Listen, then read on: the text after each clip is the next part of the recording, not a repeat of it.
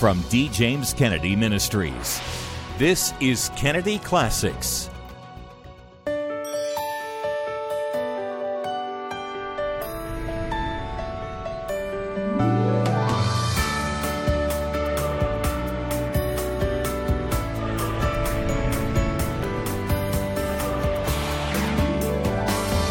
Welcome to Kennedy Classics. Hello, I'm Frank Wright, president of D. James Kennedy Ministries, where we are standing for truth and defending your freedom. Welcome to Kennedy Classics. I invite you to download our ministry app for your smartphone or other mobile device. You can watch all of our programs as well as access daily devotionals, Bible versions, and evangelism training materials. And it's all free. Just go to the App Store on your mobile device and search for D. James Kennedy Ministries.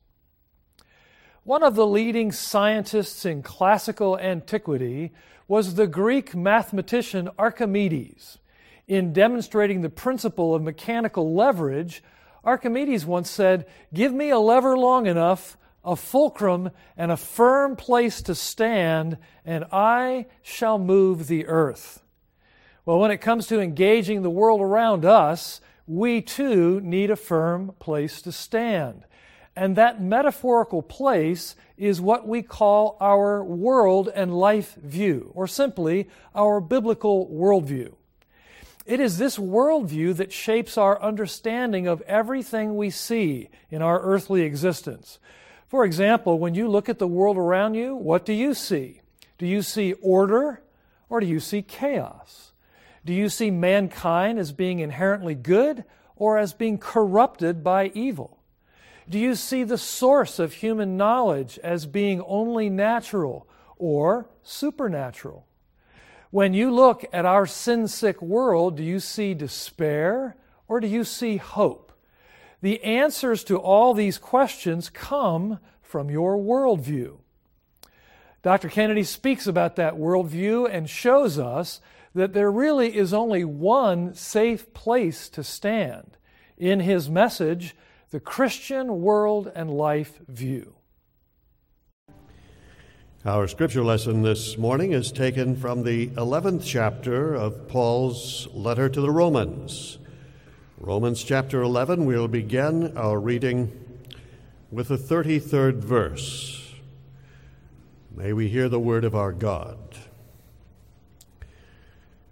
Oh, the depth of the riches both of the wisdom and knowledge of God! How unsearchable are his judgments, and his ways past finding out.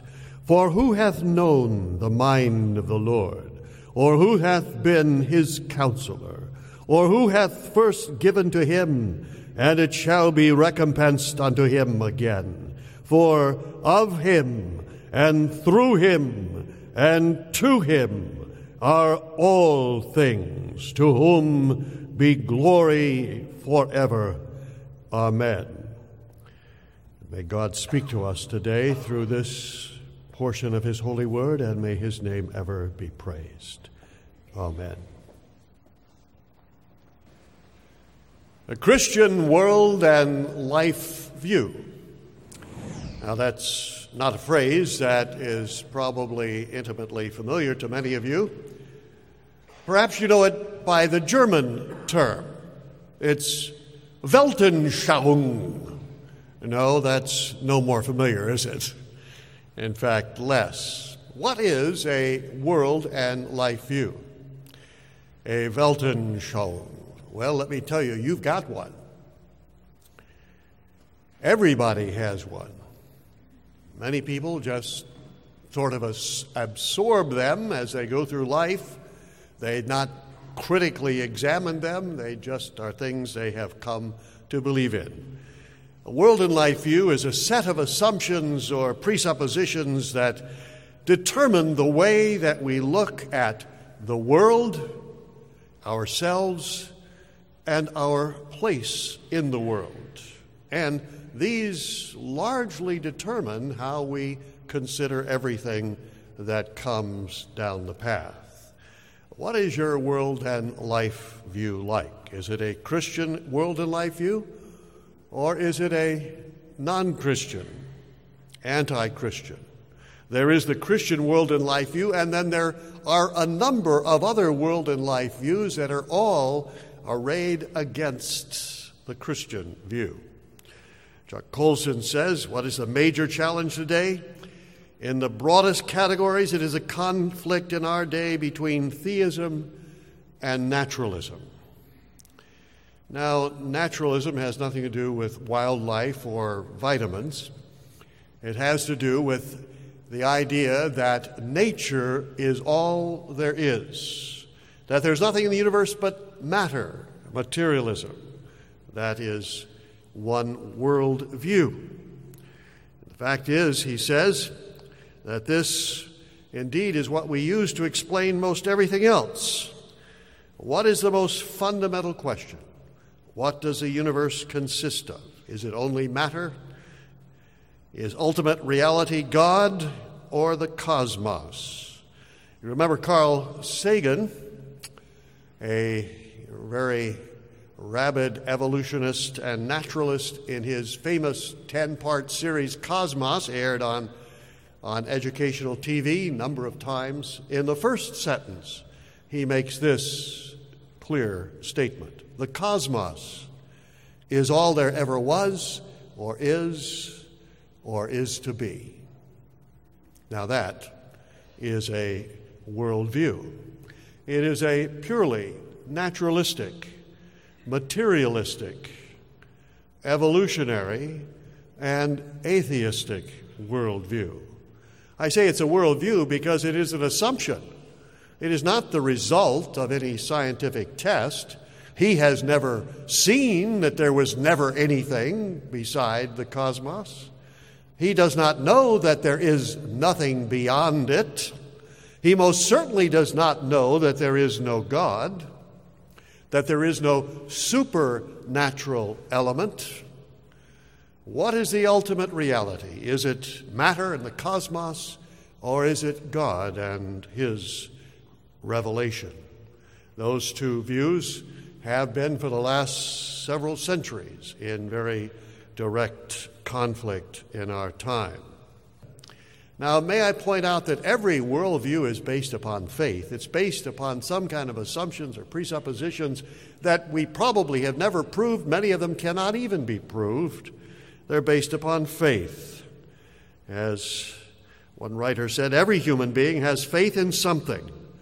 Which faith affects his understanding of everything? A scientist operates by faith. Some have had the candor to admit it. Others would deny it vehemently. But we have seen in the last several centuries, since the French Enlightenment, back in the 1780s, the rise of rationalism. Now, that's not to say anything about reason. We should be rational and reasonable, but rationalism is the idea that reason is the only source of knowledge and understanding, and it rules out entirely faith in God or in His world, in His Word. But rationalism, naturalism, materialism, atheism are all based upon evolutionism. Though the Enlightenment was 50 years before Darwin, they struggled to try to get some kind of worldview together, but not with great success until Darwin provided for them in The Origin of the Species a comprehensive worldview that made atheism for the first time palatable and something that could be talked about in public. And so this view has been promulgated in Western society for the last 150 years like few things have been. And at its core, it is atheistic, it is evolutionary, it is relativistic, materialistic, secularistic in that it's only of this world. Secularism, as you may know, comes from the Latin word secularis, which means life as conceived without any relationship to eternity or to God. That's secularism. This smoked plastic dome that has been settled down upon the city of man does not allow him to see past death into the future. Is there a heaven? Is there a hell? He cannot know. Is there a God? The dome is too smoky. I cannot see up to God. I cannot see out into the future. That is secularism. And this nation and this world, the Western world, has been overwhelmingly secularized in a Darwinian, atheistic, materialistic life. And this is being promulgated in virtually all of the schools in this nation from kindergarten through graduate school. Dunphy in the Humanist magazine said some time ago, listen to this, "The classroom must and will become an arena of conflict between the old and the new, the rotting corpse of Christianity, together with all of its adjacent evils, and the new faith of humanism, resplendent in its promise of a world in which the never-realized Christian ideal of love thy neighbor will be finally achieved." And, he says, the teacher must become as zealous as the most fundamental evangelist in propagating this faith to every student. Oh, they may learn about God and heaven in Sunday school, but 5 days a week, we have them right here in our schools.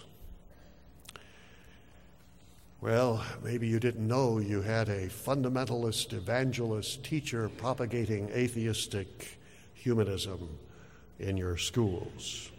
Christians have always believed that God is the measure of all things, that God tells us what is good and what is bad, what is right and what is wrong. God tells us where to go and how to get there.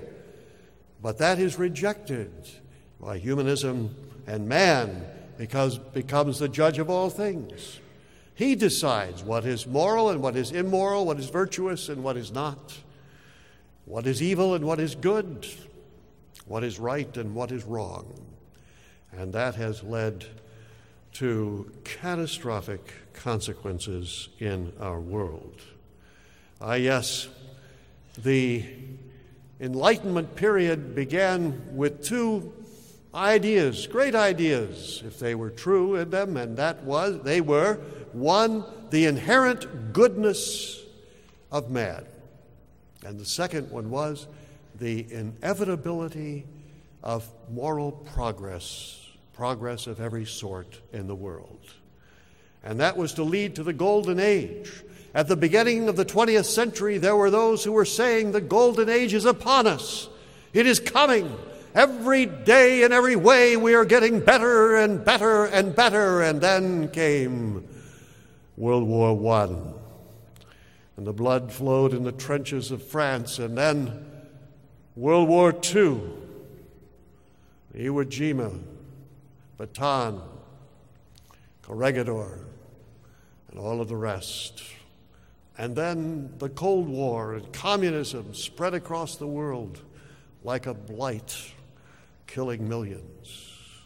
And among the deaths was the death of the idea of the inherent goodness of man. How could such inhumanity to man possibly be true in a world where there is no bad boy and no bad man? The inevitable progress ended in a fiery crash, and the Golden Age turned into the bloody age. And the marvelous, romantic picture of humanism indeed died. It has well been said, again, Demore describes it well, that the humanistic mentality of Western man since the Renaissance has been this belief in the inherent goodness of man and the inevitability of his progress. But the shocking revelations of the 20th century have pretty well burst that bubble. And especially in the latter half of the 20th century, it is apparent that the once proud dogmas of optimistic humanism are dead and buried and have been replaced by a mood of cynicism and despair. You remember the death of God movement? It's all part of this. Well, it's interesting, man didn't realize that when he was throwing things at God, he was throwing boomerangs. They came back and hit him in the head. God is very much alive, but non-Christian man is in a state of morbid decay and despair. He comes closer and closer to nihilism and despair as he becomes more self-conscious of the logical consequences of his view. The Bible says that those that hate me love death. And in the non-Christian world today, there has been developing a culture of death. It is not God who has died. He is very much alive, but it is man who is dying. Death. Modern man longs for death. We have in most all of our schools in America today classes on suicide. The French philosopher Camus said, "The only philosophical idea worth consideration today is suicide." Hemingway embraced it. Camus endorsed it. And thousands have followed in their train. Preoccupation with death is a distinguishing mark of our time. Indeed, when you have the death of hope, and materialism and humanism are hopeless views of life, when you have the death of hope, that leads to the hope for death. And many people have discovered that. They have discovered that life in the humanistic world, the atheistic world, is not worth living. Samuel Beckett, the playwright, put it this way: how am I, an atemporal being imprisoned in time and space, how am I to escape from my imprisonment when I know that outside of time and space is nothing? And I know that I also, in the ultimate depths of reality, I am nothing also. How far removed is that from the Christian view that we have been made in the image of God, that God has placed eternity in our hearts, that God has given his own Son to redeem us from our sin and has prepared for us a place in paradise forever and ever, that we have a glorious calling in this life to glorify God and to enjoy him forever, to be co-workers of Christ in the redemption of the world. Life has meaning and life has purpose and life has a glorious future. And none of the godless worldviews offer anything but despair at the end. The director of the British Humanist Association, note that well.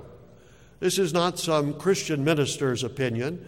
This is the opinion of one of the world's leaders of the humanist movement. This is H.J. Blackham. And he said that the most drastic objection to humanism is what? I would love to ask a bunch of college students that question. Wouldn't you? You remember the glorious picture of what humanism was going to produce over against the rotting corpse of Christianity, the new, the glorious, the vibrant picture of humanism was to captivate the minds of people. Well, here's what one of the world's leading humanists says. The most potent objection that can be raised to humanism is that it's just too bad to be true. Wow. But you know, how many times I've heard the objection when I have proclaimed the gospel, people have said to me, "Oh, that's just too good to be true." What a marvelous contrast that is. Too bad to be true or too good to be true. But mirabile dictu, marvelous to tell the gospel, as glorious and wonderful as it is true. It is truth itself. It is the truth of God. It has been established by all manner of empirical evidences, and it stands against all of the onslaughts of unbelievers. What is your worldview, my friend? Have you embraced Christ? Have you invited him into your heart as Lord and Savior of your life? Do you know why you're here and what you're to do and where you're going? Do you have an everlasting certainty and hope in your heart of paradise? Or are you looking at nothing but the darkness of the grave? The Christian world and life view is glorious beyond our full understanding. I hope it is yours. May we pray. Father, we thank thee that what seems to many too good to be true is, and it is the most glorious truth that this world has ever known. It is the good news of everlasting life to the sons of Adam made by Christ into the children of God. And, O Lord Jesus, should there be any here that are yet in the wastelands of humanistic unbelief, may they have their eyes opened and see thee in all of thy glory and love upon the cross and say, "Come, Lord Jesus Christ, deliver me from this darkness and despair, and grant me the glorious, brilliant hope of everlasting life with thee. I surrender myself to thee. I repent of my sins. I confess my unworthiness, and I cast myself upon thee. Nothing in my hands I bring, simply to thy cross I cling. In thy name, amen. For those who know Jesus Christ as their Savior and Lord, there is peace, even in the midst of the upheavals and uncertainties of this life. Do you know peace? Do you know joy? Or are you living in fear for what tomorrow may bring? You don't have to. Today, you can turn your life over to Jesus Christ, who has come to give you life filled with peace and joy. To do that, we can go to him together in prayer right now, saying, Lord Jesus Christ, I want to know the peace that you have come to give. I want to know the joy of salvation that you paid for on the cross. Thank you for dying for my sins and forgiving me and cleansing me and giving me hope eternal. I place my trust in you from this day forward, and it's in your name I pray. Amen. If you just prayed that prayer, we have a book written by Dr. Kennedy to help you grow in your understanding of the Christian faith. It's called Beginning Again, and it's yours when you write to our address or call our toll-free number. Just ask for Beginning Again, and may God richly bless you. As Dr. Kennedy shared, in the end, all godless worldviews offer nothing but despair. But the Christian worldview is glorious beyond our own understanding. Today, in our country, it seems that many are living their lives apart from the Christian worldview, with no moral standard at all. John Adams said that our Constitution could only govern a moral and religious people, and yet federal courts have driven any mention of God out of virtually every vestige of public life. In fact, judges are rewriting the Constitution with little regard to the text itself. Well, what can you and I do to stop this? We have a brand new resource that you really need to have. Former Congressman John Hostetler, who represented Indiana for 6 terms in the House of Representatives, has written a new booklet entitled Change the Senate, Change America. This short book will help you understand how the office of the Vice President has largely untapped constitutional powers to set and guide the agenda of the Senate, which could make a massive change in our nation, particularly on confirming good constitutional judges.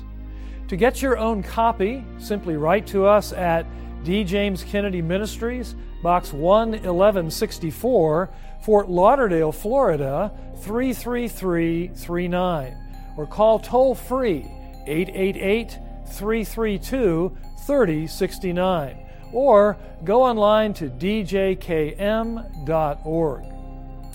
America's Christian roots have unfortunately been chipped away, even to the point where people deny America was even founded as a Christian nation.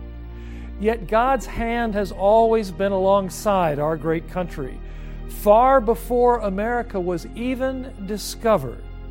And we have yet another great resource to go with the booklet that you also need to have. It's Dr. Kennedy's sermon, America's Greatest Hero.